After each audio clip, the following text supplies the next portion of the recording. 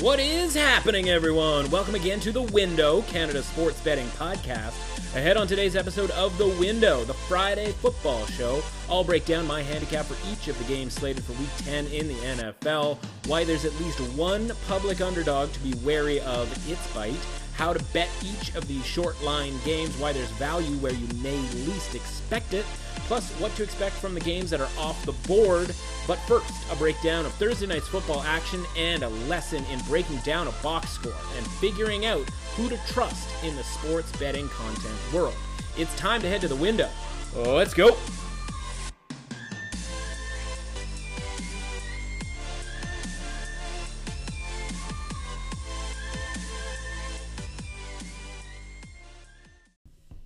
Welcome to The Window. I'm your host, Matt Russell, the big Friday NFL show, getting you ready for Sunday. But we have to look back in our Don't Look Back in Anger segment to Thursday Night Football. No anger here as the Colts get there somewhat easily. Obviously, not through the first half as they kept shooting themselves in the foot, but we have to recap the handicap, right? And so what was the handicap? Obviously, from a Colts standpoint, Rivers, all day to throw the football. Did he have all day to throw the football? Yes, of course he did.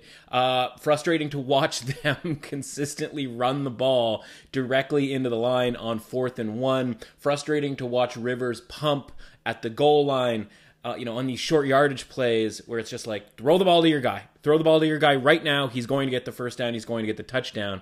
But it's almost as if Rivers is wary of people jumping his routes because he can't get the ball out as quick as he used to. And people are reading that. And so that's something, to keep in mind as we go forward, right? The handicap for this was never, Phillip Rivers is not washed.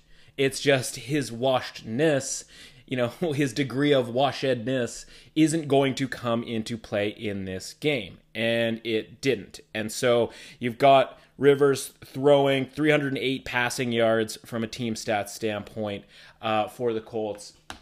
Defensively, didn't do quite as well against Derrick Henry, but no explosive plays from a running standpoint. 0 points allowed in the second half. People getting all kinds of uppity about that first drive and the quote-unquote alleged Colts defense as the Titans go down and score early on. And it's called adjustments, right? Your defense isn't just the, as they say, Jimmies and Joes out on the field, nor is it really even just the X's and O's before the game. It's the adjustments that you make throughout the game. And so you have to allow a guy like Matt Eberflus, who is a pretty good defensive coordinator here that not a ton of people know his name, maybe because it's tricky, but he's allowed to make adjustments at halftime, in the second quarter, et cetera, et cetera. And so that was obviously an element to the game. So part of looking back in these games, especially when you win them, is going, okay, what did we learn about both teams? And so I kind of want to go through this exercise before we get into the Sunday games and, of course, the Monday Nighter as well. Let's pretend that we lost this game, because a lot of people out there lost this game, right? When the heavily, not favored, but sort of heavily bet on Tennessee Titans lose, people are coming out of the woodwork with the excuses as to why they lost. And it's easy to look at that game and go, okay, 3-point game when there's a blocked punt for a touchdown. And people will say, and I'm sort of guilty of this at times too, you can't handicap something as random as a blocked punt for a touchdown. Now, in this case, and this is sort of not against, but sort of, a deterrent or a detriment, if you will, to what we were talking about before this game, I really should have mentioned something about the special teams for Tennessee, right? And I'm the guy who goes in the pre-season podcast, and I'm talking about the kicker on every team. So maybe it's just sort of the assumption that we know that Steven Gostkowski sucks. Obviously, the punter off the street for Tennessee, not his fault that the punt got blocked necessarily, right? But this is just sort of an element of the special teams here, that if the Titans can't kick field goals, which they have never been able to do over the last 2 years, what are we supposed to believe about their special teams in general, right? So there's obviously going to be a disadvantage there. Was it a glaring disadvantage in the third quarter of this game? Yeah, of course it was. So that being said, if you want to blame the block punt and that's what changed the game, that's not what changed the game. That's what put the stake in the, in the heart, if you will. But if we're looking at really what happened in that game, and I tweeted this out with a photo of the box score before, or essentially at the same time that punt block happened. And you're looking at Colts total yards of 351 to 166, more than double the amount of yards, almost double the amount of plays, 60 to 33, right? Yards per play, of course, 5.9 to 5.0. Passing yards, right? For all this vaunted Tennessee offense and Tannehill that we talk about, I acknowledge it, right? His numbers since he took over have been outstanding, but as good as they have been, we're talking about 256 yards passing for Rivers at that point, and 99 yards passing for Tannehill. So, listen, if you want to blame the punt block touchdown for why you didn't cover that game, that's fine, but that's literally covering, that's masking the fact that the side that you were on, if you were on Tennessee, if we were on Tennessee, again, we're pretending we were on Tennessee here, we'd just be masking the fact that we just did a really bad job handicapping this game, right? Like, what is your handicap that's come true in this game? Are you sitting there going like, so this is going to happen. We're going to stop them on fourth down a ton. We're going to have really one legitimately good drive the entire game. It's going to be the first one. We're only going to score 10 points the rest of the way. We're going to have half the yards of the other team. Like, if we're sitting here and we're about to talk about all these games for Sunday and Monday, and if I said to you, okay, this team's going to have double the yardage of that team, this team's going to have double the yardage of that team, like, there's no way you would take the team that has half the yards. So you can hop off this sort of excuse train here and realize that if the Titans had won that game yesterday, it would have been a total fluke from a statistical and just sort of general football standpoint. Nobody with a brain would be like, yeah, I'm actually really psyched that we have half the yards. I could totally see that we'd have half the yards coming and was really looking forward to it and figured we'd win anyway, right? And so part of sifting through the betting content trash online is finding the people who don't really understand this. Right? They're who we call the dart throwers. They are just picking games by throwing darts. Their handicap is, I don't trust Phillip Rivers. They don't say why they don't trust Phillip Rivers, right? They just say, oh, he throws interceptions at times. And it's like, okay, but let's break down why he throws interceptions, right? We can't do that. That's too much to ask of anybody to do that out there. So part of sifting through that last night after the game was kind of fun because you're hearing people, you're finding people complaining when the sharps win, right? The mythical sharps, right? And so to that I would say, if you can't spot the sucker at the poker table, it's probably you. So it's not sharp to know how to read a box score, a stat sheet, or watch a game with a critical eye. Or maybe it is. Maybe that is sharp. And it brings me to the other football game that happened last night, and that was the one that nobody watched. And so why I want to sort of discuss this, because we didn't end up putting a bet in on this, talked about the game yesterday, Colorado State and Boise State, and how we were waiting to see who the Boise State quarterback was going to be, whether they were going to get their starting quarterback, whether it was going to be Jack Sears back as the backup. And sort of, having had Boise State the week before and watched the third stringer come in and have it just be an absolute horror show, we wanted to make sure before we bet that that's who we were going to see if we were going to bet on Colorado State. Now we get a notification that Bachmeier, the starting quarterback, is back in, and we do the Homer Simpson back into the bush. I don't want anything to do with this game. That being said, if you bet Colorado State plus 14.5, and you didn't watch a second of that game, and you saw that it was 52-21, you'd be sitting there going, man, like I got smoked in that game. That was a really bad bet. But all you have to do is click on the box score or the play-by-play scoring drives to see that three kicks were blocked for Colorado State and returned for touchdowns. 3 touchdowns on blocked kicks. So if you're going to be the Tennessee Titans guy who doesn't know how to read a box score and is going to complain about a special teams gaffe costing you that game, it's not even the right situation that night, right? Colorado State has way more, or at least Colorado State Packers have way more to complain about, because we're talking about like a 27-yarder field goal that was blocked in return for a touchdown. That's a 10-point swing right there. And 2 other punts that were blocked in return for a touchdown that, you could make the case, obviously, you're on the surface, 14-point swing. Who's to say, Boise State may have scored a touchdown on, let's say, one of those 2. So that's at least a 7-point swing. So now we're talking about, a very conservative estimate of a 17-point swing in a game that at plus 14.5, right? That's a 31-point game, and guess what? The final score was 31 points. And if you look at the box score, you can see quite clearly that total yardage was right down the middle in Colorado State, Boise State. All yards per play, basically every metric, every stat. It's not even a metric at this point.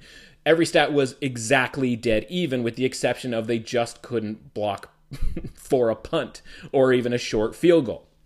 So that's one that you could complain about if you had Colorado State plus 14.5. Luckily, we avoided it again because of the quarterback situations. But, the funny thing is, we avoid it because of the quarterback situation, but it had nothing to do with the game not being covered by Colorado State, right? The quarterback did okay, 250 yards. It wasn't some sort of outstanding performance. Again, it had nothing to do with the offenses or defenses on that team. At any rate, just worth mentioning, obviously talking about Thursday Night Football and the discrepancy but sort of between kind of knowing what you're doing and not what you're doing, and why people might be surprised out there if because Tennessee lost. Really not all that surprising if all you have to do is look at a simple box score either for last night or the previous game's box score. Let's get into Sunday's action for Week 10. Houston and Cleveland going to start us off here. And listen, I don't love this game. So you've got obviously 2 teams that nobody really wants to bet on. The game's off the board currently because of a mystery COVID positive test for Cleveland. Who knows who that could be, right? Baker Mayfield was on the list during the bye week. Is it him? Maybe by the time this podcast runs and we sort of know more about the situation here. So let's just talk about this game as though it's going to happen and all things are sort of on the up and up here. So fundamentally, if you like Cleveland here, you're probably a little too late. Again, depends on where this reopens, but this line was -2, -2.5 early on in the week. It's come all the way through 3, 3.5. That's a big move, right? That's a telling move. And why did that move happen? Well, obviously, pretty significant injury report positivity when it comes from Cleveland's side of things, right? Obviously, the fantasy elements of Nick Chubb coming back in here.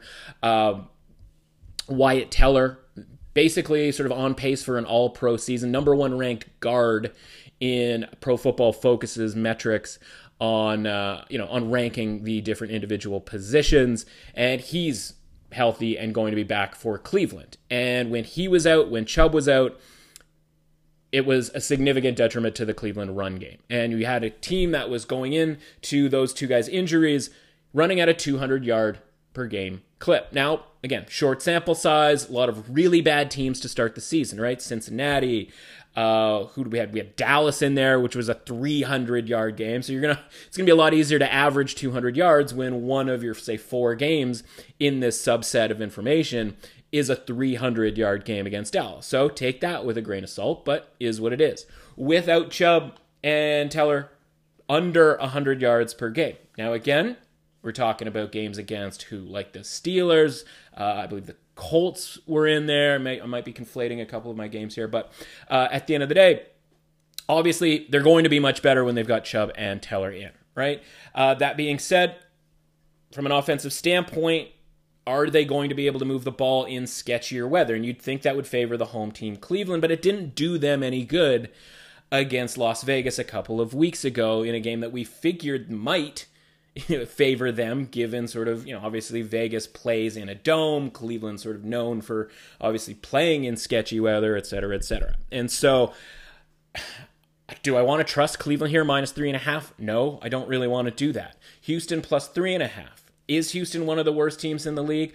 I don't think we know the answer to that yet, because the games that they're playing are either against Jacksonville, where they win, or they're against literally the who's who of the NFL, right? We're talking about Green Bay, Kansas City, Baltimore, Pittsburgh. Like, it's a laundry list of really quality teams here. So I still don't really know what to make of Houston, but I would be sort of more apt, I would lean to Houston plus 3.5. Saw a stat last night, forget who tweeted it out, apologies to whoever did, that if Deshaun Watson has like a pretty good game, like, and they gave sort of, standard, like 2 touchdowns, 300 yards, like that kind of thing. And Aaron Rodgers for Green Bay, obviously, what team he's on, but, over in that game, he has, say, a 250-yard, kind of a pedestrian game, maybe 1 interception, 1 touchdown, that Deshaun Watson would be the active leader in quarterback rating. That's kind of an amazing stat. Like, if you're talking about sort of, projecting forward, given that obviously Aaron Rodgers, as good as he is, his best days are behind him. His best days are really, really good, and that's kind of the point, right? He's built up this rating with a lot of really, really good days in his prime, and Deshaun Watson just entering his prime right now. And you watch him play as much as I did, again, against Jacksonville last week, but again, sometimes when these guys aren't on prime time for a while, they can fall through the cracks, and you really sort of maybe forget just how good these guys are. And in the case of Watson, you're just like, man, this guy is really, really good. And so maybe this game comes down to the health of Myles Garrett. Is he healthy enough, right? Obviously, the bye week helped. He played some sparingly in the last 2 games.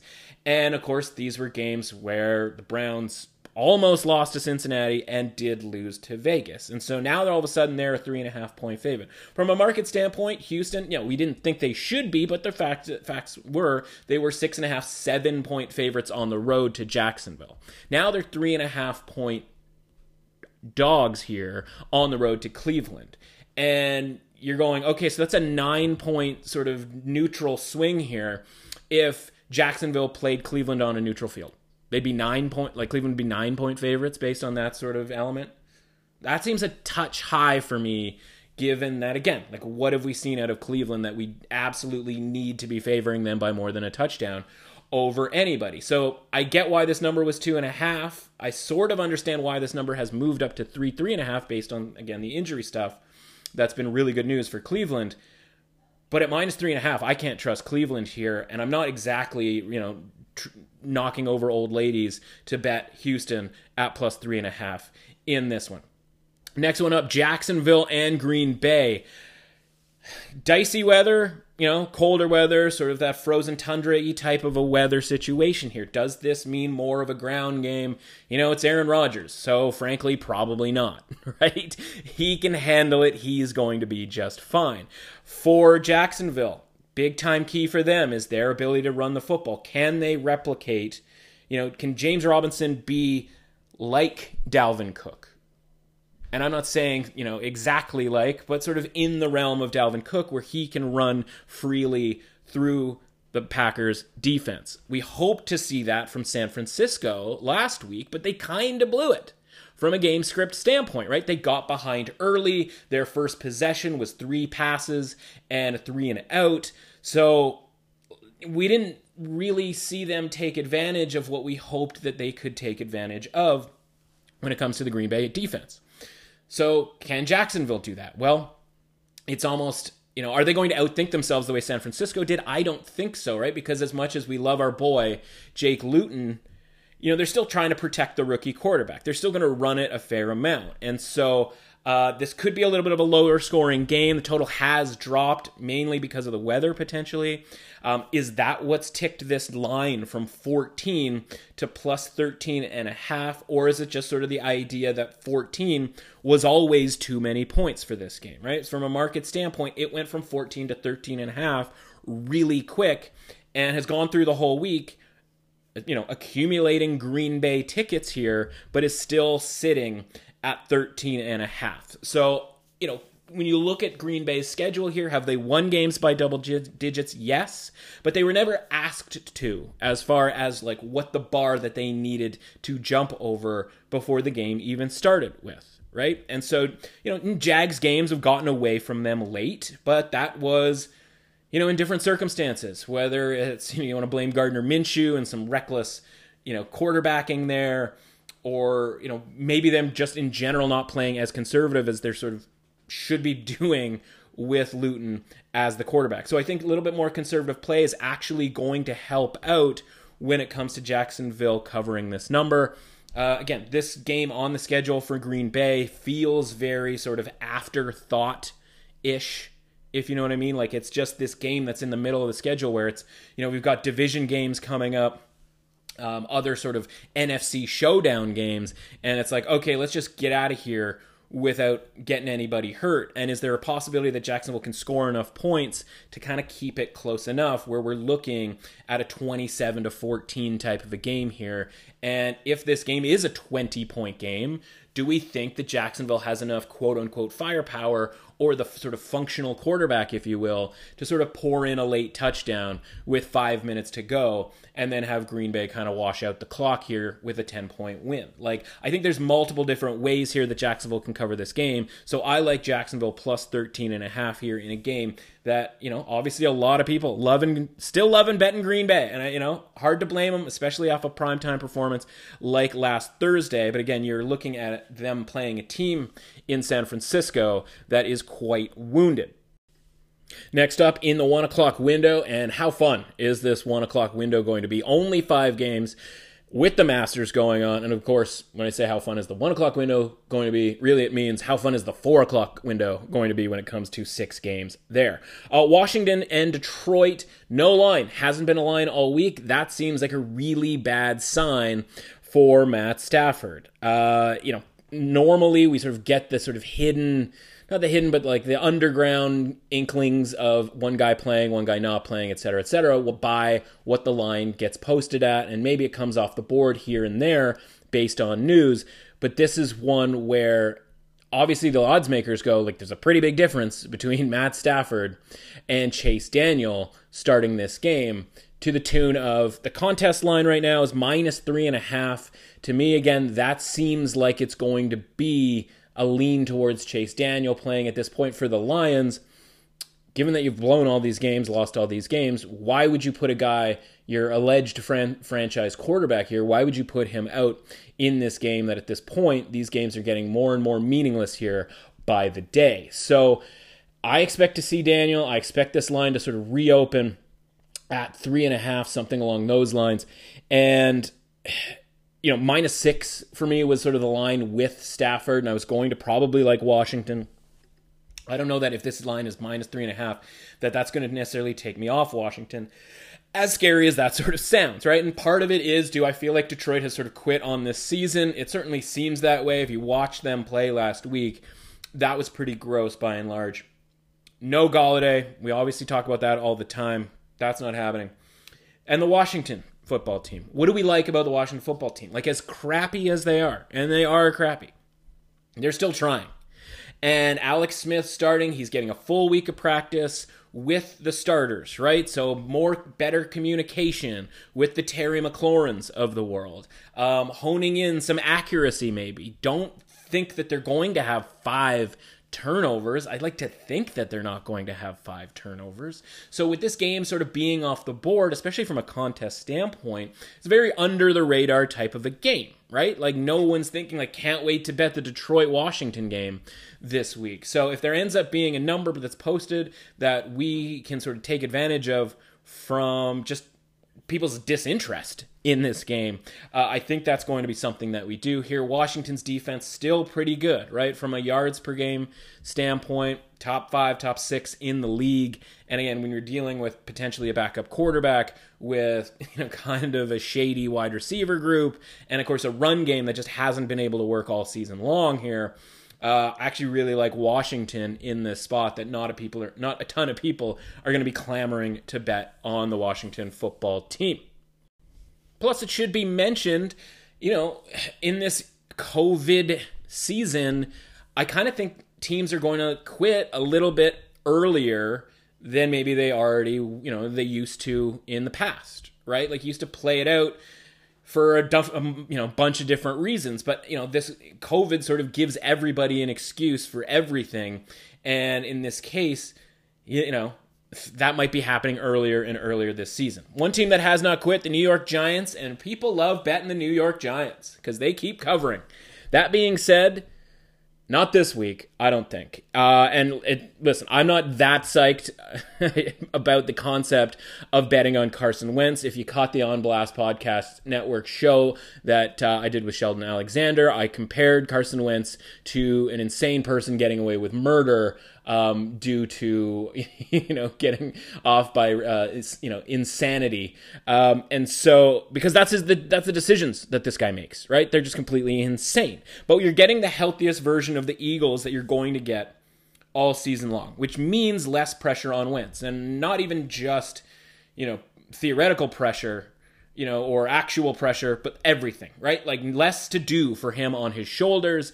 But also literally, like, his offensive line should be the healthiest it's been. He's going to have the different outlets in the Miles Sanderses of the world. He's going to have more wide receivers available to his disposal, if you will, right? Another week of Dallas Goedert, obviously coming off of a bye week, dodged that bullet against the DiNucci-led Dallas Cowboys, all of that stuff. And when you're looking at this Giants team, this recent sort of stretch here of covering these games is just a ton of smoke and mirrors, right? Every single game, they get out-yardaged by more than 100 yards. So, but when you're handicapping these games, you're going, okay, what's going to happen here? It doesn't even really matter the opponent. You know that you're going in at 100 less yards than the other team. And so it's like, okay, let's just start off with two, possessions each, and the Giants don't get a yard and have to punt on their two possessions, and the Eagles get a total of 100 yards on their two possessions. And so whether they split that up into one possession where they get 100 yards, of course, maybe it'd be 75 yards because it started at 25, and they score a touchdown, and then the next one they get 25 yards and they kick, and force bad field position for the Giants, or they just get 50 yards exactly on each possession. That's 6 points, 2 field goals, 6 points in theory, if Jake can make a kick. So the point is like you're already kind of starting 6 points or 7 points ahead, no matter who the team is, because of, that you're going to get 100 extra yards or more against this Giants team. Like, you can say whatever you want about the defense playing well or the offense and the weapons and this sort of thing. Like, sure. But you already know, because every single game has gone the exact same way when it comes to the yardage battle. We look back at the Thursday night game, talked about that, obviously at length way back when, but all week, it's, okay, well, they should have beat the Eagles if it wasn't for the dramatics at the end. Well, there should have never been dramatics, right? The Eagles were the much better team that entire night, and that was sort of a half-assed, injury-riddled Eagles team. And so if we just get less stupid play from the Eagles, this thing should be a relative blowout. And it's, of course, doesn't matter that this game's a road game because the Giants don't win at home even at the best of times, right? And the only team that they beat, the only team that Daniel Jones beats is the Washington football team. And that's not this sort of exaggeration. That's literally the truth. Like, he's won one other game against a different team. That was the Tampa Bay game back, a billion years ago, feels like at this point. But that shootout against Tampa that sort of gave him the nickname Danny Dimes and kind of forced Eli Manning finally out of the starting spot in New York. And then ever since, it's only Washington that he's been able to beat up. It's a sort of statistical anomaly. It's very confusing that he's actually been able to beat Washington in the 3 or 4 matchups that they've had. But it's still the truth. And again, no, he's not good at home. He's not good against teams that aren't Washington. Why would I be, willing to take only 3.5 points here with the Giants, right? Like, fortunately for us, the sort of smoke and mirrors element has created this value spot for Philadelphia. And seeing Carson Wentz on primetime so frequently the last few weeks and just being terrified of what he might do next, like, all of that has sort of created this sort of underlying value here. But now that the Eagles are healthy, I'd like to think that we're going to get this team that, before the season start, sort of felt like this 9-7 type team. and maybe even 10-6, sort of depending on how you felt about Carson Wentz. And no, their record is not going to get to 9-7. That's clearly not going to happen. But they could at least play here in the next 2 months of the quality of a 9-7 type of a team, make the playoffs here at 7-8-1 potentially, maybe even worse, who knows, and and at least have a full roster. And so I love the Eagles here, as scary as that is to say out loud. I mean, we're talking about a team that gave up 8 yards per play to Washington last week. Right? And, gave up 8 yards play, luckily had 5 turnovers, and that's why they won the game. So a lot of different reasons here why the Giants are overvalued. But we move on to Tampa Bay and Carolina here. First matchup, 7-point game in Tampa. So sort of, very easy to go, okay, well, now that it's in Carolina, let's take a couple points off that and let's make this line 5. People love the Teddy Bridgewater thing, right? The market absolutely loves Teddy. Problem is, right, the stats that we quote about him being an underdog and being amazing, 19-4 this, 18-3 that, those are on the road. Those are as a underdog of 7.5 points. Those are as a big underdog, et cetera, right? Now you're looking at this situation where it's everybody knows the numbers, everybody loves the numbers, everybody's now willing to follow those numbers and bet Carolina, which automatically creates value going against Carolina, right? Standard sort of market behavior.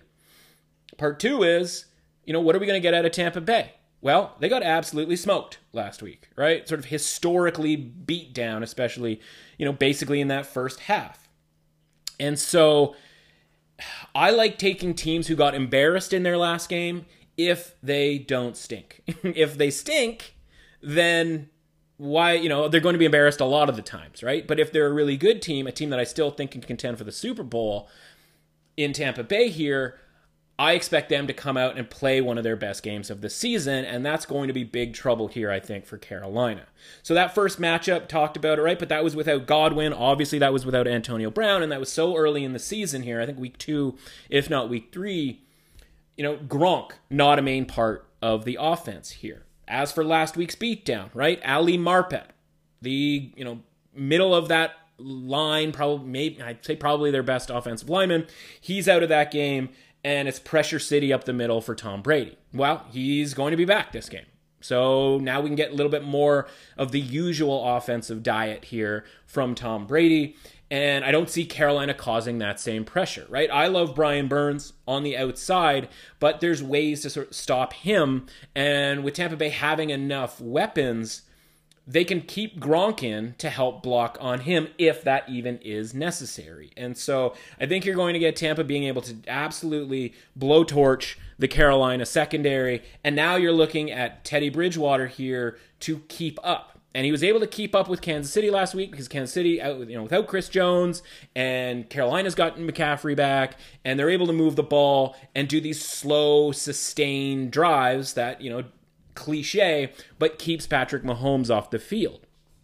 Don't see that happening against Tampa's defense. And that's just a massive, difference here in this game is that Tampa's defense, not only are they better than Kansas City's, but they're much better than Carolina's. Tampa Bay's offense going to move the ball relatively easily here, I think. I don't see this being a particularly close game.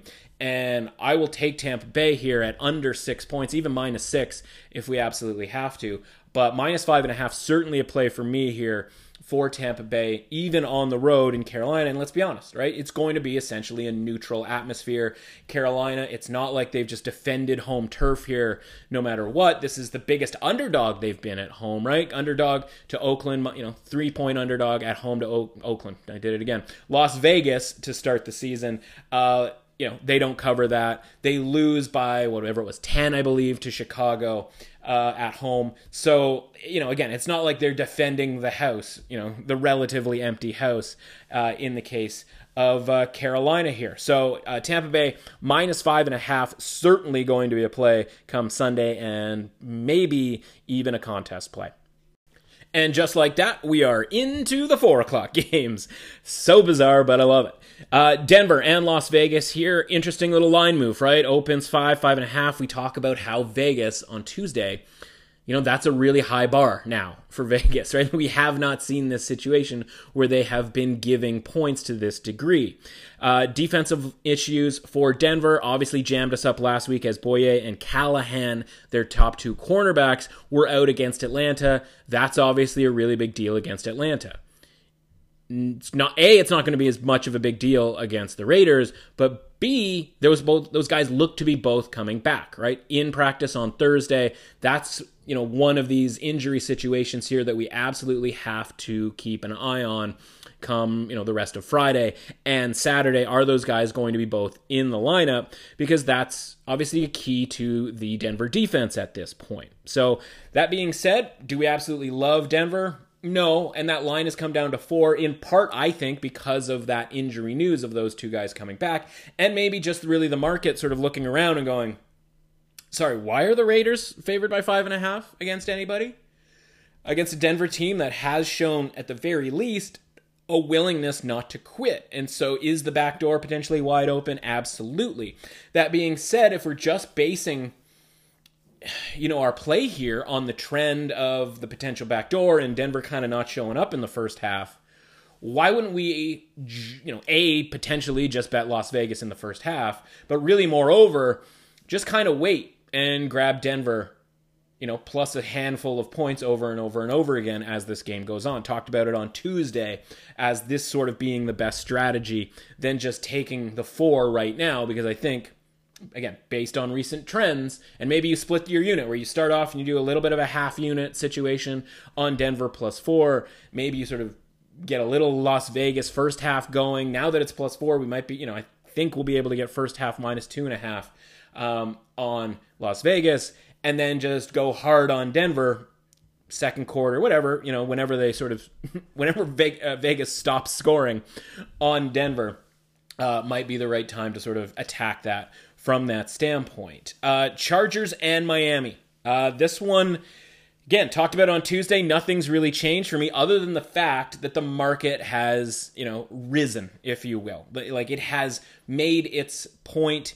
It has gone the opposite way that we had hoped, but the way that I think we agree with here. And the Miami bandwagon, talked about it, like, I'm driving that thing, I'm riding around in it, and then I look back and I realize, holy, there's a ton of people on this bandwagon. We weren't really planning to have this many people on the bandwagon. The tires, the wheels are getting a little loose. They may come off at any given point, right? The Miami offense, pretty good last week, on the surface, points scored, all that kind of stuff, but they get a defensive touchdown to start the game, which, again, we were psyched about. Don't get me wrong. We were all over that. We were happy to get that sort of bonus. Those points count too. But 5.6 yards per play on offense, a little bit subpar, right? You want to be in the high 5s. And so, okay, like, that's all right. 3.0 yards per play against the Rams. We've explained that away as game situation, and that's fine. But what kind of game situation are we going to get here against the Chargers? A team that, for as much as we trash them all the time based on blowing late leads, they do start well, right? Like, they do often start well. They are functional. They are consistent, right? We know what we're going to get from a Chargers team here, where Miami, like, maybe things are getting a little too high on the hog here. The line is now reflecting a more accurate depiction of what these teams are statistically. As, listen, we've seen this line move, and it's gone from a team that's 5-3. That's 2.5 point favorites. And it's moved in the direction of the 2-6 team that's on the road against sort of the, hot team on the street. Like, that should tell you all you need to know, right? And if Thursday night's game didn't tell you that the Colts were the right side from a sort of pregame analytics statistical angle standpoint, this is kind of the exact same thing, isn't it? Like, I wouldn't be shocked if the Chargers ended up favored come Sunday, and everybody sort of sits around, right? The stooges, the dart throwers, if you will, and we'll be all complaining about how Anthony Lynn is favored on the road, or like, what's all this money coming in on the Chargers, and doot, right? And it's like, and they'll refer to like the one time they were right when the home team, the version of the Dolphins here, won. And it's like, yeah, but like, dude, 3/4 of the time, this money move is an indicator that the right side is is that side. And so reality is, though, we have to trust Anthony Lynn to win a game here. And the Chargers as a whole, to be honest with you.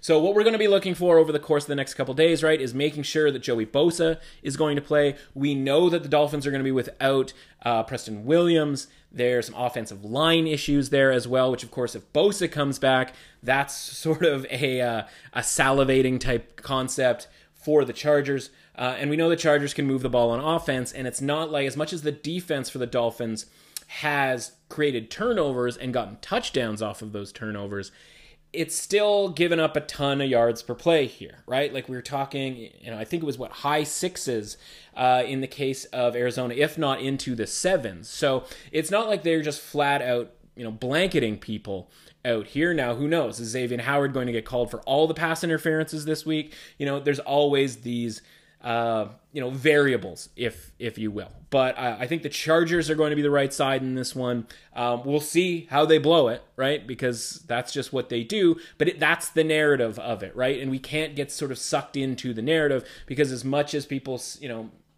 crap on Anthony Lynn, he's still 5-3 against the spread this season. So for all the 2-6 record, is what it is from a spread standpoint, and that's all we care about. In this case, it just so happens that those two things mirror each other. We're going to need them to win the game outright in order to cover this spread, now that it's down to 1 and veering close to pick'em. As for Buffalo and Arizona, obviously Arizona, the opponent of the Dolphins last week, moved the ball on offense against the Dolphins. Expect them to do that this week, right? Buffalo, we talk about it all the time.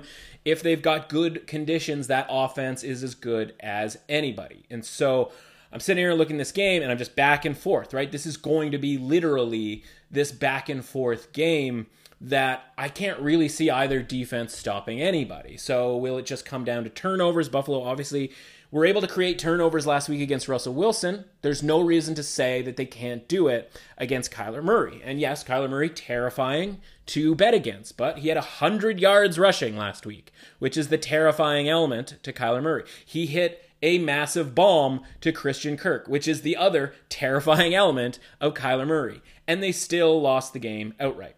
So it's not like, they're terrifying to bet against and, because of these two reasons, and that means they're going to win the game, because they get these things going for them, and they still don't win the game. You've got an injury issue with Budda Baker. They're saying that he's going to play, but we're talking about a safety here who, one, is sort of the key to the team, and two, a groin injury over the course of the game. Like, is that something you want to rely on holding up if you're going to bet on this Arizona Cardinals defense to get a turnover, to get a stop, something along those lines against Buffalo? We saw Tua able to get out of the pocket and scramble a little bit. Josh Allen, certainly capable of that, a more intimidating runner than Tua is out in the open field. So from a coaching standpoint, right, like Cliff Kingsbury, listen, 90% of the coaches in the league at this point are going into the sort of trash bin of can't trust them, don't want to bet against them, or don't want to bet on them at any point in time, especially a close game here. There's a chance we end up getting Buffalo +3. It hasn't moved in the same way that some of these other games have moved from 2.5 closer to pick'em. If we're able to do that, that makes this decision much, much easier at +3. Injury issues are on both sides. Even a little bit of COVID stuff, but the Budda Baker one is the one we're looking for when it comes to Arizona. Obviously, we want to make sure as many guys are healthy from the Buffalo standpoint as possible. The practice and injury reports are looking a little bit better over the last couple of days here. Tre'Davious White was, I don't want to say necessarily a dominant force, but certainly held up last week. That's going to be critical when it comes to, messing around with DeAndre Hopkins and forcing Kyler Murray to look elsewhere with some of his targets, right? And that's still, he's still capable of finding other people, but obviously the Hopkins element is the key to that offense being able to move the ball in key situations, right? Kyler Murray can't run for every single first down on third down, especially when we're looking at 3rd and 5, 3rd and 6, right? Much easier to do on 3rd and 1, 3rd and 2. And so Hopkins needs to be at his best in order to sort of compete with the Bills offense that's a little bit more multi-dimensional, right? They can run the ball if they choose to, right? And by the way, from a coaching standpoint, right? Sean McDermott, we watch him go, okay, you know what? We don't even want to run the ball next week against Seattle. Like, complete waste of time. And it's like, okay, that's the type of coaching decision-making I'm looking to back. Like, I want to know that guys know what they're doing. And if you watch the Seattle Seahawks and you go, why don't I just throw on every down? You're telling me I know what I'm doing. When you're Cliff Kingsbury and you've got Kyler Murray and it's, oh, yeah, like 4th and 1, let's kick the field goal here. You're telling me you don't know what you're doing. And so you can love Kyler Murray, you can love Hopkins, you can love all of that stuff, but that's already built into the line. So are people talking about Kingsbury being an idiot? Are people talking about McDermott being really smart here? Yes, to a degree, but not sort of the average better sort of getting in on these different games, right? And on these different prices. And so hopefully this number goes up to 3 because it's easy to sort of look at that game last week for the Cardinals and go, oh, this is the bounce back spot after they lost to the Dolphins. The reality is they might just be a mediocre team, right? They might just be kind of an 8-8 team that, got lucky and were able to stay in the game against Seattle, which is obviously sort of their, big game of the year. But let's not forget, they've lost to the Dolphins at home and they've lost to the Detroit Lions at home. So this idea that like there's some sort of guarantee that they're going to bounce back because, as if that they played necessarily badly last week, they didn't, right? The point is the stuff that you're hoping to get from Arizona, they got in spades last week and they still didn't win the game. So there's a billion different ways to handicap games, right? Like that's one of the ways. And that's why it's so frustrating when I see people just sort of throwing out picks where it's like, okay, but what's your handicap on the game? And it's like the laziest thing possible. Like I like Derrick Henry. I don't trust Phil Rivers, like stuff like that. And it's like, there's so many different ways to do it. And so in that case, you're doing it by going, okay, what's the best this team can look? And was it last week?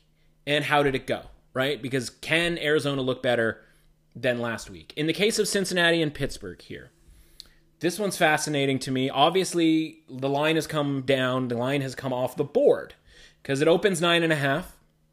And let's put it this way, right? The lines makers know that people like Joe Burrow. They know that people call him, Joey Covers or whatever. These are not secrets, right? They know that the Bengals are 6-2 against the spread this season. They know that people want to bet on the Bengals. As sort of crazy as that sounds, based on our recent to forever history of the Bengals, that phrase does exist, right? You're thinking right now, man, 8.5, 9.5, that would have been sweet. And you're not wrong, that would have been sweet to get in because I don't think we're ever going to see that number again, even if this reopens with a full, healthy Ben Roethlisberger. But we're looking now at the contest line being -7. So we've dropped 2.5 points for a Steelers team here that, assuming Ben Roethlisberger plays, if he doesn't play, obviously it's a completely different situation. But assuming that Ben Roethlisberger plays, does he really need practice at this point? Like in his career, given how many weeks he's how many games he's had where during the week it was like, oh man, my knee, my ankle, my face, my elbow, my shoulder, like he's, sitting out of practice all week. Hopefully he makes a go of it. Like that happens all the time. So does he really need practice here? Is missing Vance McDonald mean anything? So basically all we're doing here is we're going, okay, we just really love Cincinnati as this underdog. And I get it. I've been on Cincinnati a fair amount this season. But at this point, I have to ask the question, did the line drop too far? Is -7 too low? Is this now officially the public underdog? Because much as, the public favorite is the sort of terrifying concept, the public underdog is a far more terrifying concept. If you can talk yourself into really easily an underdog, they are ceasing to become valuable, right? Because the line is moving towards them and they are the worst team, right? It's very rare that we get an underdog that's actually the better team. Happens from time to time, but in this case, they're certainly not the better team. And so, okay, the injury issues. What are we looking at from Cincinnati's standpoint? Well, remember 2 weeks ago, last time they played the Titans. They were missing 3 of their offensive linemen. Didn't end up being an issue, right? Tennessee couldn't take advantage of that. Well, let's talk about last night for a second. What about Tennessee's game last night would make you believe that Cincinnati did anything special to keep pressure off of Joe Burrow. Do you know what I mean? Like, they weren't able to get pressure on Phil Rivers. They weren't able to get pressure on Joe Burrow. I'm here to tell you, I think if Phil Rivers and the Colts played the Steelers would get pressure on Phil Rivers. Right? Like, that's a comparable defense to Baltimore, isn't it? Especially from a defensive line, like, pressure-getting standpoint. And so if we're looking at this and we're going, okay, well, let's sort of compare and contrast this offense. So Cincinnati, game 1, 4.4 yards per play. That's not great against the Chargers, a team that can get pressure. 4.0 against Cleveland, right? Remember that Thursday night debacle where they somehow... And listen, the possibility still remains that they backdoor the same way they did to Cleveland, where they're giving up 7 yards per play and they're only getting 4 yards per play. And they still still get the game within 5. 4.3 yards per play in the tie game against Philadelphia. Remember, you're looking for at a league average of about 5.8 yards per play. So we're not even remotely close to being league average in these games that are ending in 3-point game, 5-point game, and a tie. 7.1 yards per play in their next game against Jacksonville. Oh, okay. Is Jacksonville's defense in any way in the same neighborhood of Pittsburgh's defense? No, they're not. Next game up, at Baltimore. The closest thing to a comparable game for Cincinnati on their entire schedule, right? Outdoor road game against the top team in the division, or a top team in the division, in the conference, if you will. How many yards per play do you think Cincinnati averaged in that game? 3.2 yards per play against Baltimore, getting absolutely smoked off the field.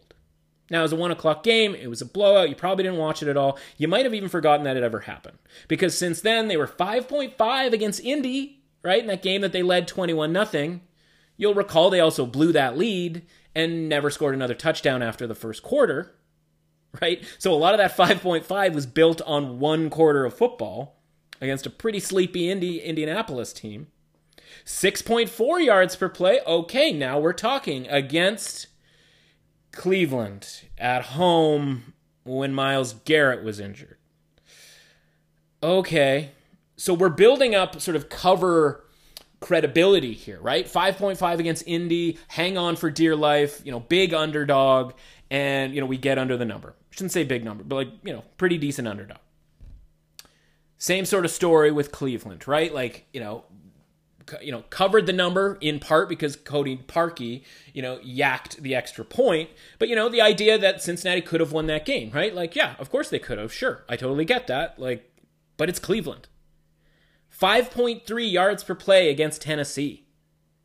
So as much as we go, oh man, they beat Tennessee, 7-point underdog, they could do that again to Pittsburgh.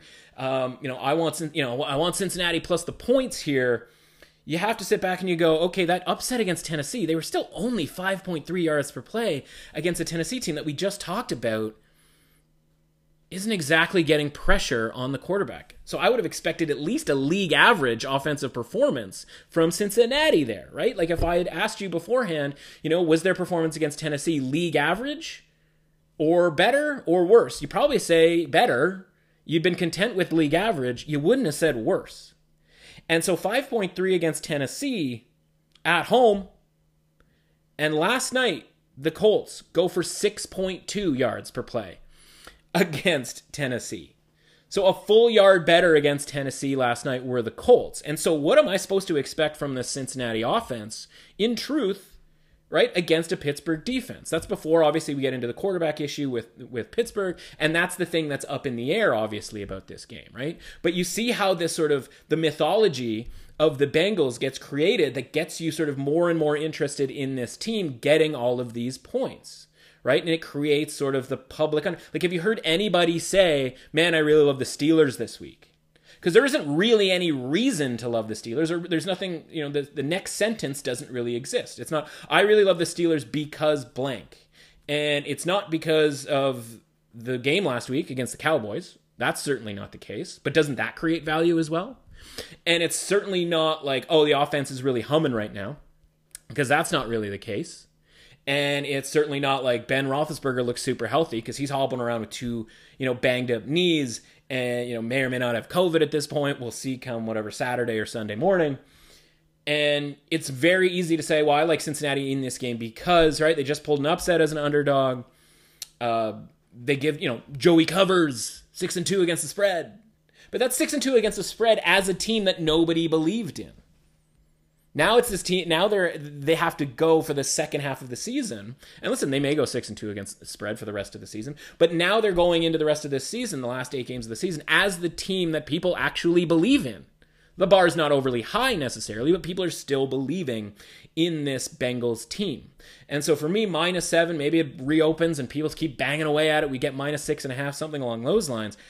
I have to sit back and look at this and go, like, what do we really like here about Cincinnati, given the opponents that they've played and the metrics that we've seen on the field? So coming out of a bye week, obviously a lot healthier, right? More reasons to like Cincinnati, but these are very superfluous, sort of obvious reasons, right? They're sort of first paragraph type reasons. It's when you get deeper into some of these numbers and go, yeah, okay, they covered, if you had 3.5 against the Chargers, they covered by only getting 4.4 yards per play.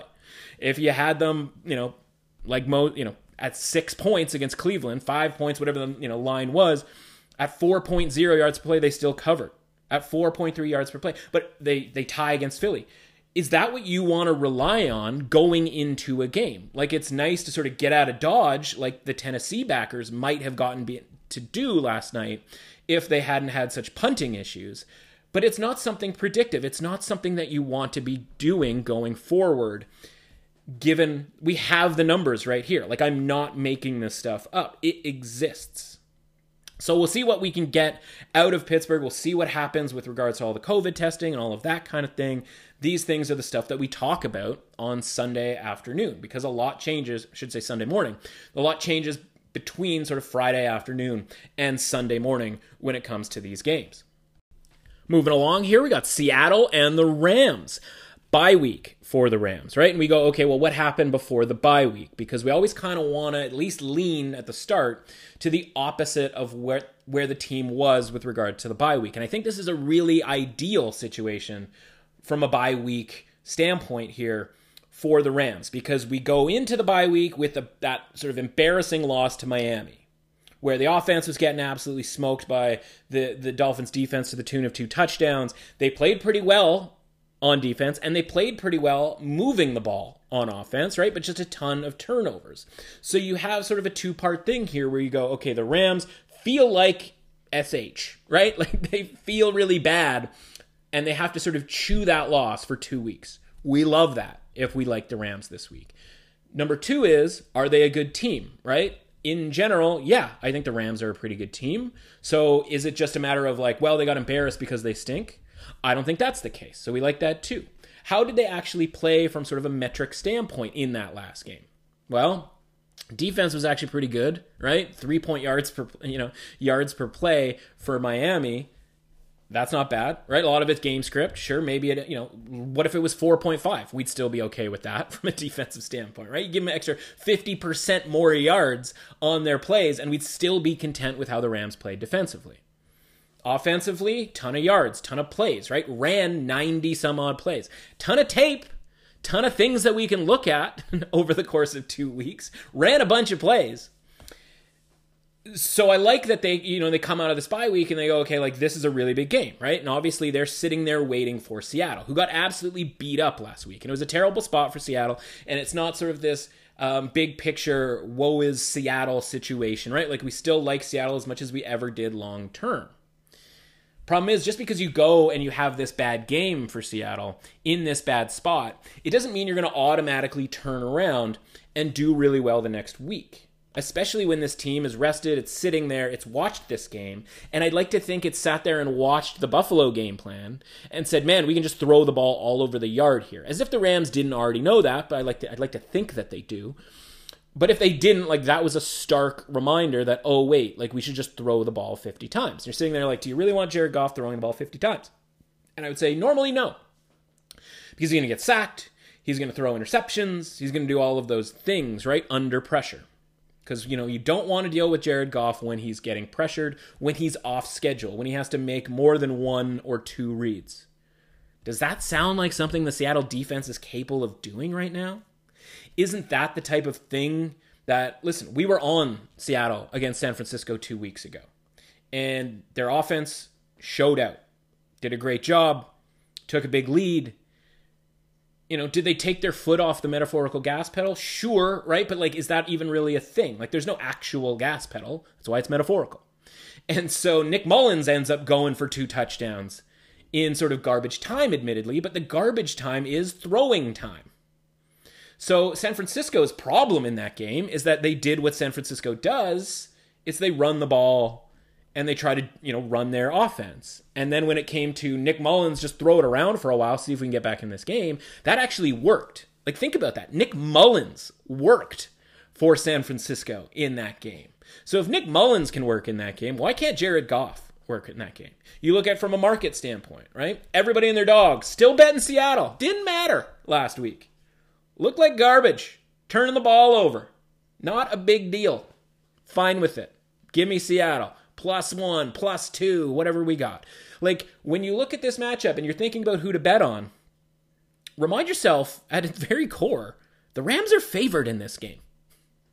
They're the favorites. Are people betting it like the Rams are in that actual literal definition, that they're favored by people? No, right? People are betting this underdog as though we're getting a bargain on the Mariners. They're on the Seahawks. We're getting a bargain. This is fantastic. Let's get loose, everybody. This is awesome. Well, the Rams are still the favorite. The expectation is that the Rams still win this game. So are the Rams going to be stubborn about the run game, right? Which they can tend to be, right? They keep wanting to set up the pass with the run, where it's half the work is already done, McVay. The pass is already set up. When Seattle shows up defensively, the pass has been set up. You're all set. We don't need to bother. We don't have to do the Phil Rivers, handing the ball to Jonathan Taylor for the first quarter to set up the pass. Already set up. The team stinks at this. So hopefully that's the case. Seattle defensively, at the best of times, obviously not great. How about you take 2 of their cornerbacks out? Because that's the situation right now. Seattle is going to, or it looks like they're going to be without their 2 top cornerbacks. Is that something that seems like you'd want to have to deal with, given that you're already plugging holes here from a pass defense standpoint? Doesn't seem like it to me. Recent history, right? We got coaching. Let's talk McVay versus Pete Carroll. If you can't get fired up about that, what can you get fired up about? Last season, off season for the Rams, right? Not a very good season for them. Obviously coming off the Super Bowl, in your mind's eye, you're how badly, they were pretty bad. Weren't they 6-10? No, they were I think they're 9-7. They're actually pretty good. And they snapped a 5-game Seattle Seahawks winning streak in the middle of the season. So it was as good as it was getting for Seattle last year. During that 5-game win streak, they went to LA and they scored, guess how many offensive touchdowns? And this is a team that had Russell Wilson playing. They had their wide receivers, right? They had Lockett, they had Metcalf, which is essentially all they've got now. How many offensive touchdowns did they have on that Sunday night football game? The answer is 0. Jared Goff threw a pick 6, and that was the only touchdown that Seattle had the entire game. 2 field goals on top of that. And the Rams win relatively easily in one of those classic Sunday night games, right? Where you're looking and you got Seattle, 5 wins in a row. Everybody's on Seattle. Everybody's loving Seattle. And then guess what? Sunday Night Football, rears its ugly head and the Rams win the game. Classic, right? You probably don't even remember. You probably wiped it from your memory. So we're looking at a Hawks team that's consistently overvalued, going in as, short underdog, to a team that might be as good, might be even better if we're talking about both sides of the ball. Because, by the way, Rams pretty good defensively. And they've seen that, they're familiar with the works of Russell Wilson and that offense, and they've been fine with stopping it. And so there isn't that fear element there either. And if the Bills can do it, and the Rams have been able to do it in the past, why can't they do it again? So the more I look into this game, I go, what would I be afraid of here in laying that short price with the Rams? I'd love -1. I think you can get that over at Sports Interaction right now.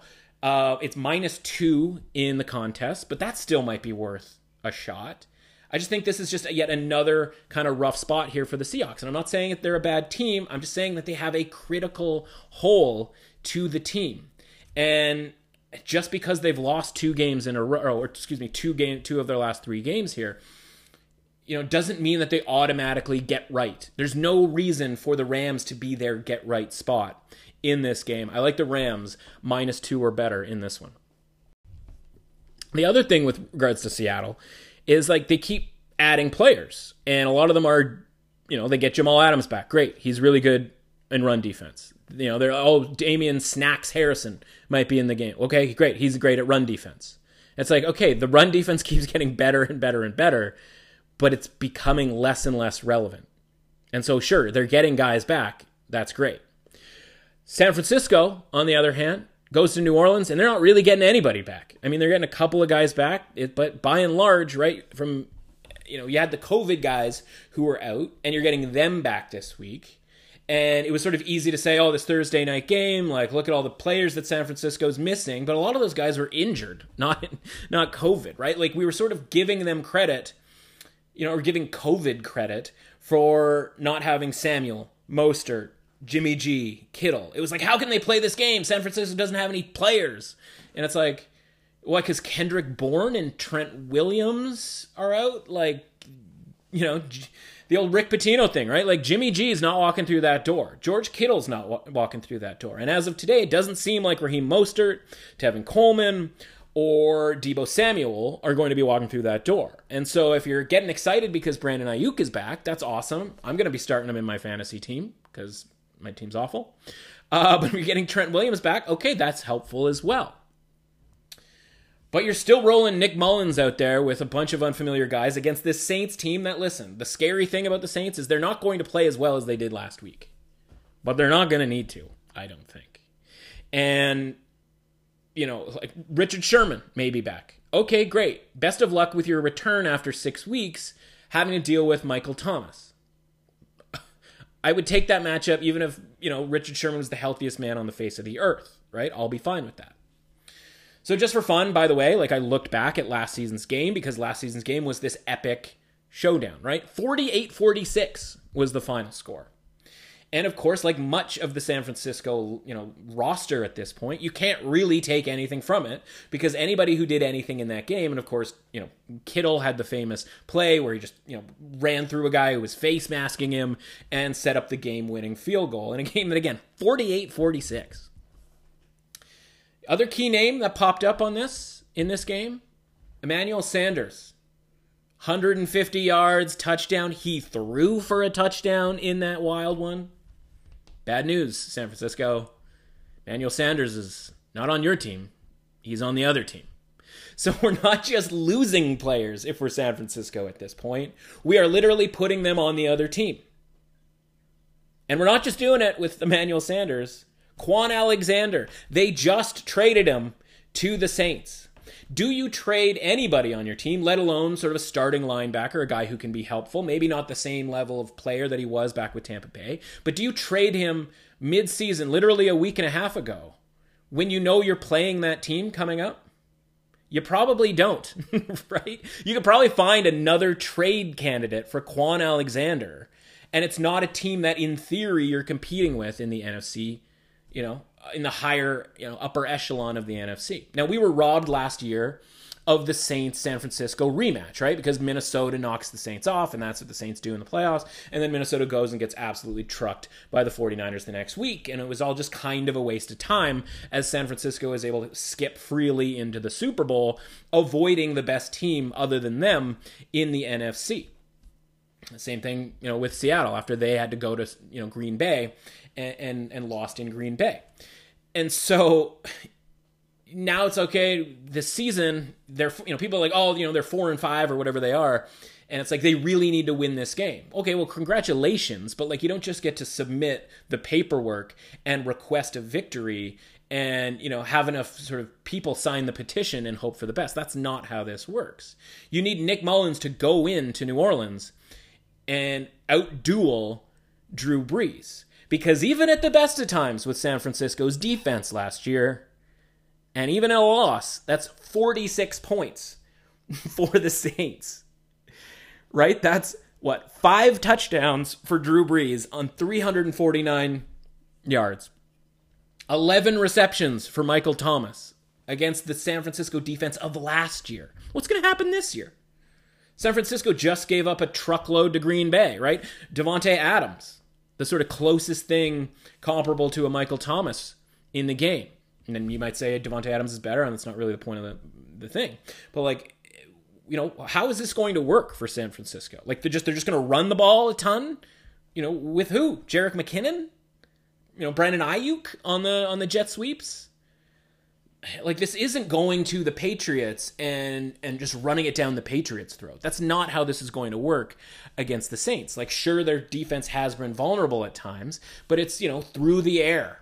You know, Carolina was able to do well through the air, but they weren't able to run the ball. They didn't even really try. So, just an atrocious matchup for the Saints here. I'm not going to sit here and tell you need to lay the 9.5 points or the 10, because I'm not doing it, but that's because I have sort of bigger goals, if you will, for this game. But just from a handicapping standpoint, right? Like, that's what I'm seeing here. And I'm sort of on top of that, I'm hearing enough people sort of liking San Francisco at the number. And that seems a little ridiculous, but I haven't heard anybody be like, yeah, Saints in a wash. Right? That hasn't been getting thrown around this week, and I think it's because people are just giving San Francisco the brand credit. Speaking of brand credit, has there ever been an example of brand credit more than there was with New England -10 on Monday against the New York Jets, right? And, like, listen, again, we had them in Survivor. That's been well documented, so it wasn't a run out and bet the Jets type situation, because I was already pretty pot committed to the Patriots winning that game, and luckily they did, right? And, of course, hindsight 2020, all of that stuff, right? But we did talk about how 10 was too many points in the Monday show with Sheldon Alexander. And so now we're looking at this game, and I haven't seen anybody liking the Patriots here. And I can't disagree with that dislike, right? This has to be Ravens or nothing, right? I would be more interested. I'm going to bet the Ravens one way or another.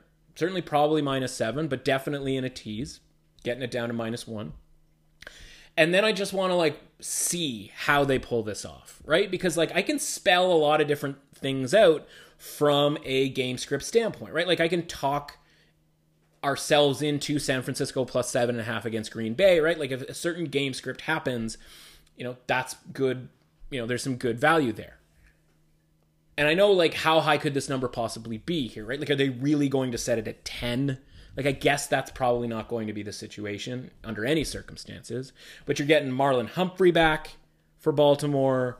You know, Baltimore does all the stuff that the Jets don't, right? They have speed on defense, for example. They will blitz, and it's not going to cost them because they have Marlon Humphrey and Jimmy Smith and Marcus Peters. They're going to goat Cam Newton into an interception at some point, and if it's Marcus Peters, it's probably going to the house.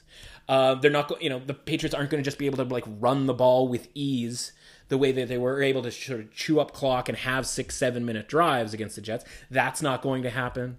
It's not going to be a Joe Flacco, I've got time, so I'm just going to throw it deep and hope for the best offense. You know, the Ravens aren't going to do that. It's going to be, I'm going to pick you apart slowly but surely. I'm going to run a ton. I'm going to throw it a ton. I'm going to take off and run. Like, I'm going to hand the ball off. We're going to run all of our stuff. Your defense is not fast enough to go sideline to sideline with us, is what the Ravens are going to do. So I'll bet the -7. Like I said, I'll tease it down, and I'll sit back and I'll go, how is this quote-unquote square play going to lose? Just prove it to me. Like, there's certain ones where you go and like, here's the square play, here's sort of the sharp element, but, like, what's the case for the sharp element, right? If people are using that sort of phrasing for last night's game. And it's like, I think I did a decent job kind of spelling out why Indianapolis was the sharp play for Thursday night. I can't make that case for the Patriots. There isn't the, like, well, the Ravens, like, oh, okay. It's like, no. I mean, are the Ravens as good as they were last year? No. Have people sort of figured out, in a way, like, sort of, how to handle them defensively? That's possibly the case. But that's not the Patriots. Like, Bill Belichick could barely barely figure out the Jets, right? Like that secondary is, Stephon Gilmore may be back. Okay, and then what? Right? Like there's still a bunch of other guys out there who seem like they're super washed.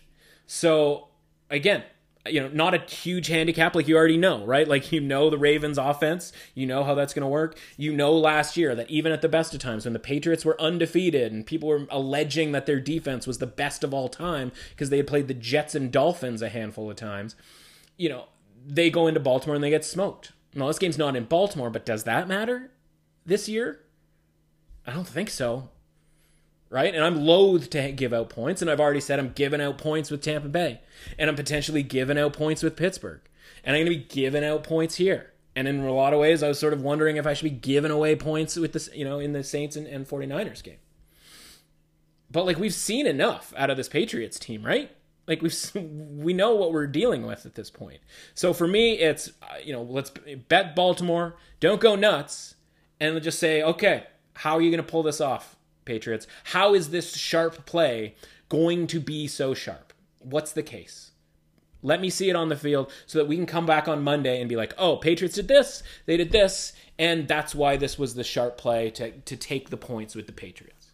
Because we're going to need to see it, and we'll talk about it on Monday.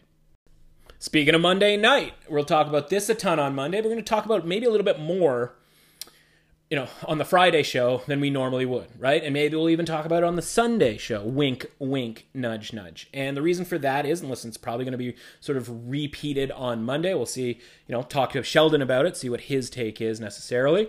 But Minnesota and Chicago on Monday night. So speaking of, right, like the sharp versus the square, the sort of public, the pros versus Joes, all of these sorts of things. Right?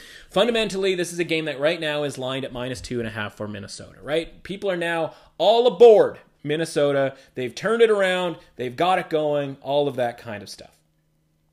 Okay. They beat Detroit, who may have quit. They used, the Green Bay Packers' fatal flaw of not being able to stop the run against them and let Dalvin cook, if you will, and beat the Packers. And so now all of a sudden that's enough for us. Even though we had a home loss to Atlanta where Kirk Cousins couldn't stop throwing interceptions before their bye week, even though they traded away or put on IR the vast majority of their good players on defense, we're sure like the Vikings on the road is the right idea. And when do we like Chicago, right? We like them in sloppy conditions, cold weather, night games especially, right? At home, outdoors. When they can rely on their defense to make a couple of extra plays and they don't have to rely on Nick Foles to sort of keep up with anybody. So this is that spot, right? And what's changed, just because Chicago lost to Tennessee last week, what's changed about Chicago that would make us not like them in this spot? We still like them in all of these parameters. Like we liked them against the Saints, and it worked out. And that Saints team, remember them? The team that beat the brakes off the Bucs? Like, they're pretty good. But the Bears went to overtime with the Saints this month. Like, in the last couple of weeks, that happened. That's a thing. And so, why wouldn't I like the Bears here? Like, nothing's changed. Nick Foles sucks. Yeah, he sucked the whole season. Like, yeah, it's unfortunate Trubisky's got a banged up shoulder because, yeah, I would like to see Trubisky in too. That's not the point.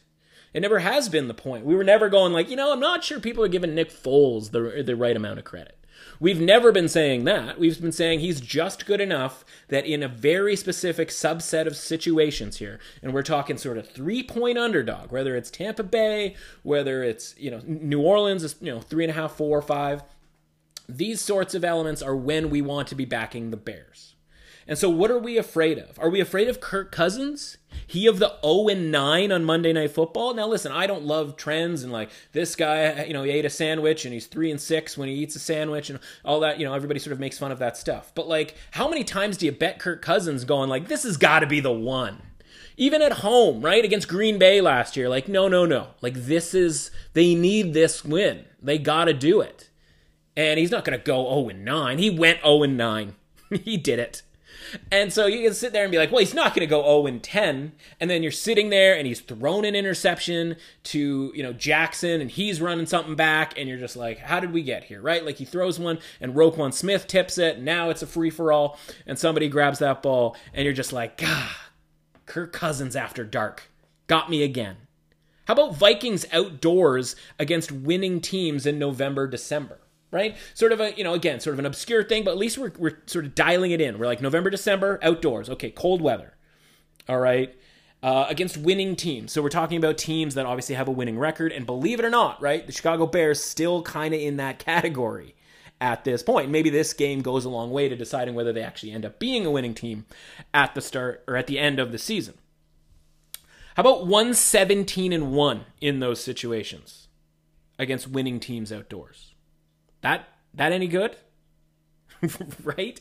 And so it just, every time they go to Chicago, even when the team isn't a winning team, it's the Vikings have issues there. And so you look at this market and people don't care, man. They go Dalvin Cook, MVP candidate.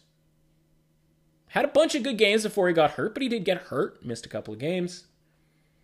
Ran through Green Bay, ran through Detroit. MVP candidate. Right? Let's talk about that on the sports shows. Can a running back win the MVP? Blah, blah, blah, blah, right? Like, that's the classic narrative thing that when we hear it, we go, ears up, we've gone too far, have to fade Minnesota going forward. Public perception has gone out of control. Truthfully, this game, from a numbers standpoint, probably a pick 'em, right? Could go either way. But if we're going to get 2.5, we're going to get 3 on Monday. We have till Monday for money to pile up here on Minnesota. Are we going to get 3? We're getting a free 3 points at that point, and that's before some of this trends and Kirk Cousins type stuff, because all of this stuff, as trendy and as sort of, public as the 0-9 on Monday Night Football thing is, that's not being factored into the betting because people are still betting Minnesota because they're quote-unquote the better team and Dalvin Cook and all of that sort of thing. So again, we'll talk more about this on Monday, maybe even talk more about it on Sunday, but this is going to be a situation here where I think you take the extra 2.5 points, you back the Bears in uncomfortable circumstances, both for us personally and for what's happening on the field. So that's it for the Friday football show. Come back Sunday, Sunday, 11:30 is about the time I post. It's about a 25-minute, 30-minute show just talking about, okay, which of these games that I've just talked about are the ones that I'm playing in a big way? Which ones are going into the Circa Million contest? Which ones are best bets, right? Whether there's going to be just 5, there's 5, is there going to be 8 of them? Is there going to be 9 of them? Is there going to be more than that? Is it crazy? Who knows? Teaser bucket, though we've talked about that on Tuesday, cashing easily with the Indy leg in the teaser bucket. Handful of other teasers in there. We had Baltimore -1.